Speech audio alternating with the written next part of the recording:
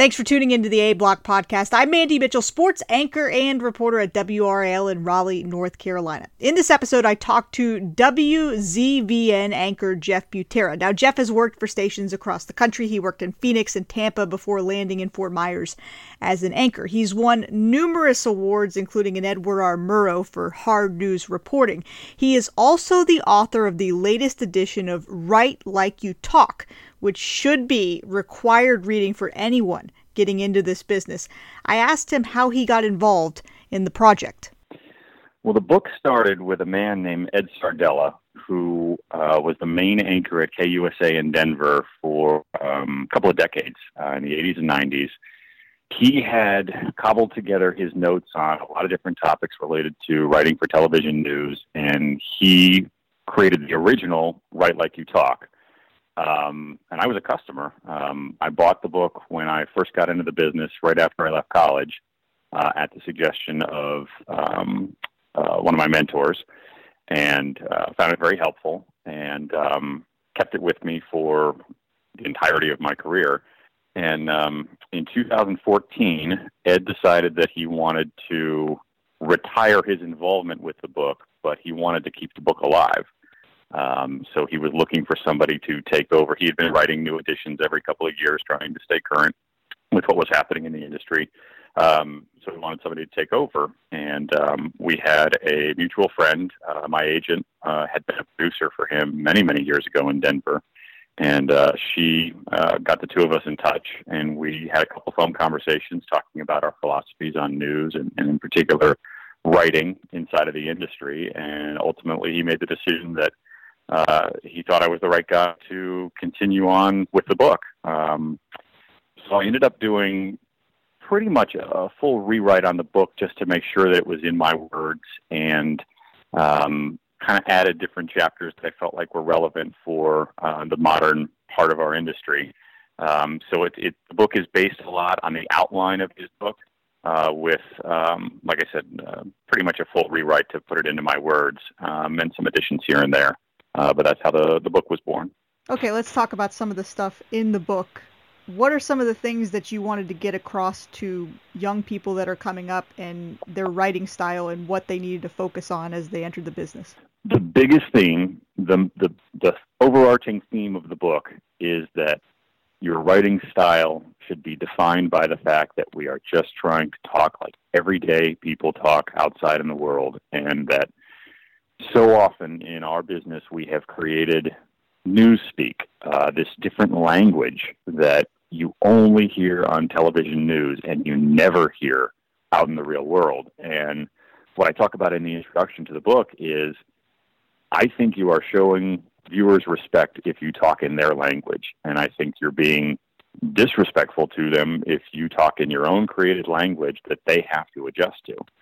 And if your goal is connecting with the viewer, and I think that's absolutely our goal every day, just talk like them.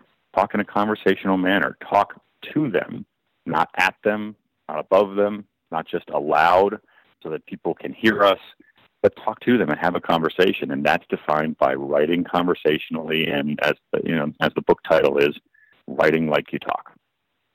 What are some of the phrases that you hear that really make it like nails on a chalkboard for you when you're listening to other people deliver the news? The first one that jumps out is when we say that neighborhoods are on high alert. There are cliches that jump out every day that you only hear on television, the lucky to be alive, and the typical ones you hear every day. One of the ones that always gets to me is people love to call fires blazes. And I've never understood that, because I've never heard anybody outside of our industry call a fire a blaze. And I know it's based on this idea that we feel like we can't say fire more than once, but nobody is at home counting how many times we're saying fire. And that's what it is. It's a fire. You should just call it what it is. But there are a number of them that the barometer for me is, would I ever hear this in everyday life? And if the answer is no, it probably doesn't belong on television either. The problem is, though, then people are coming up in the business and they watch the networks and the evening news, and they're constantly using terms like blaze, and they're writing in passive voice. And Does that bother you at all that the top parts of our business do not write like they talk? It does. It does. And I'm very careful to point out, look, we're talking about style choices. There is no objective right and wrong. We are making style choices with what we do. And the reality is they are the network. They are people who have achieved a level of success in this business that you do look at and say, okay, I mean, those are the top of the people in our field, but that doesn't necessarily mean they're doing it right. When I watch some of the network newscasts and I hear them turn every verb into an ing, add ing to every verb, to me, that doesn't sound conversational at all. To me, it sounds like they're speaking an alien language. And I'm sure that they believe they're adding a level of urgency to their newscast, and maybe it is working with them, but I don't believe that it does actually engender yourself to viewers, and it wouldn't be my choice. But it does create, what ends up happening is I think it creates bad habits among the young people in our industry. And I think that's one of the things that I found with this book is we have young people coming out of college, young reporters and young producers, and writing has not been emphasized in college. You and I both went to the University of Florida, and quite frankly, it was. I think we did have a good backbone for writing, having gone to school where we did. But my sense is it's maybe not emphasized as much at some of the other schools that are out there. And, you know, these 22-year-olds end up in a newsroom sort of looking for a guide on how are we going to do this? How am I supposed to do this? So they end up looking around the newsroom and they see cliches and they see false present tense and they see these things that only TV news people are doing in their writing. And they think, well, if that's the way it's being done inside of this newsroom, that must be the way that I should be doing it. So they end up copycatting that writing style. And that becomes their new backbone for how they're going to write. And all of a sudden, in 6 months to a year, they are now the veteran inside of the newsroom because you have so much turnover inside of the stations in the first job markets. And now they become the people who are guiding the new young people inside of that newsroom. And the new young people see that, and it becomes this cycle, this circle of writing that isn't conversational, that just gets perpetuated over and over again. And I think that's one of the concerns that you have is you see people copycatting that, you see them copycatting the network, and what I consider to be non-conversational writing just gets perpetuated. And that's where I think the book has value. It's a different way of looking at things. It's a different way to create the backbone for your own writing. And that's where I think it has value. You know, it was written for college students, and it was written for the young people in our business. For a lot of veterans inside of our business, this is going to be old hat. It might be a good refresher and a reminder, but this is really designed for the young people in our business. In the book, you talk about passive versus active voice. How important is that? I see a lot of passive writing in our business, and I think that's something that's really important for people to get a handle on early. So how important do you see that? I think it's very important. On my website, it's actually the sample section from the book that I put up to let people kind of know what you're going to get out of the book. It's hugely important to me just because I believe that active verbs sound so much better to the ear, and the reality is we are writing for the ear. We are not writing to be read, and we are writing to be heard. And active voice is so much better. What I found, though, is that is one of the most commonly misunderstood concepts when it comes to what we do. A lot of people feel like the difference between active and passive voice has to do with tense, and it doesn't. It's not about present tense versus past tense. It has nothing to do with whether the active voice is creating a sense that people are moving. It's not, running versus jumping verbs versus sitting and standing verbs. It simply has everything to do with the idea that the subject of the sentence is supposed to carry out the action of the verb. Whatever the verb is, the subject of your sentence is supposed to be doing it. And it's beneficial for a number of reasons, which I outline in the book, partially because it sounds better to the ear. It sounds better to say, John ran the race than the race was run by John, which is the definition right there of active versus passive. But I think it also makes us better journalists because it forces you to figure out who is actually conducting the action of the verb. So if you say an investigation has been launched, you not only have a passive verb that does not sound very good to the ear, but you have not told your viewer who is actually conducting that investigation. And you don't have to because of the way the sentence is structured. But it forces you to be a better journalist to find out, okay, the FBI is conducting the investigation or has launched the investigation. Now the subject of your sentence is conducting the action of the verb, and at the same time, you've been a better journalist to figure out an extra fact that wasn't required with a passive voice.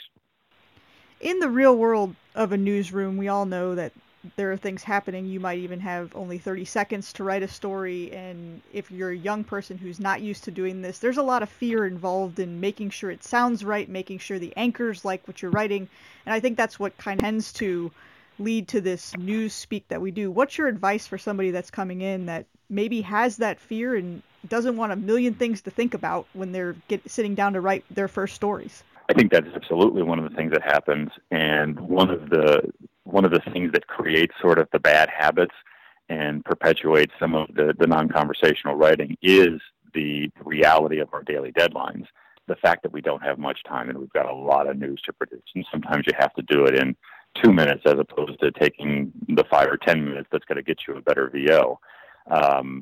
So you end up sort of just falling into a trap of formulaic writing and fill-in-the-blank writing and using the same cliches that have worked before. And you know that they can get you through that story, so you end up doing that. And I think that the first piece of advice is to be cognizant of the fact that that could happen.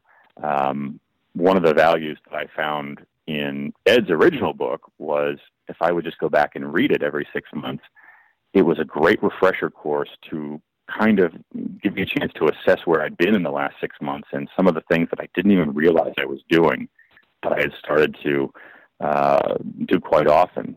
Some of the traps and the cliches and the mistakes of bad writing that you fall into because of the daily grind. So the first piece of advice is to be cognizant of the fact that that happens. And to me, the second part is to create the base of good writing, make that the habit that you fall into when you need to. You know, when you don't have time to really craft a story, what you want to fall back into is good habits, the things that you've taught yourself how to do. When you've taught yourself to hear passive verbs and say, that can't be the way I do this, I need to write it active. That has become such an important thing for me that my ears scream alarm bells when I hear or read my own writing aloud and see a passive verb. It's like my brain doesn't allow it. It's saying, where's the subject? The subject needs to conduct this verb. Let's flip this sentence around. If you create a backbone of the good habits, that's going to be there when you're up against the clock. So where can people buy this book and get all this knowledge we've been talking about? You can go to our website, which is writelikeYouTalk.com. It's all one word. It's very easy to buy there. There's a little buy button. All you have to do is click it. If you go to the website and you're still kind of unsure, like I said, there is a sample section where you can kind of get a sense of what the book is about. The chapter on active and passive is right there, so you can read it and see how the writing is outlined. There's a bio on me and a bio on Ed, so you can kind of just get a sense of what it is that you'll be buying. The price is $19.99 with $3.99 for shipping, and it goes out almost immediately. When you buy the book. And then I also run a Twitter page where we just have an active discussion about good writing, bad writing, things that you've seen that you feel like works, things that you've seen that you feel like doesn't work. Whenever I come across something in my daily job that I see some people doing that I think might be improved upon, I'll put things out there on Twitter just as a kind of starter for the discussion. The Twitter account is a little bit different because of character limits. It is Write Like You Talk, but the U is a single U, the consonant U, instead of Y-O-U. So Write Like You Talk. and that's where you'll find me on Twitter. Thanks to Jeff Butera for giving us the time today and sharing the story of Write Like You Talk. He is also a contributor to the blog, writes some great stuff. You can check that out at ablockblog.com. This has been the A Block Podcast. I'm Mandy Mitchell.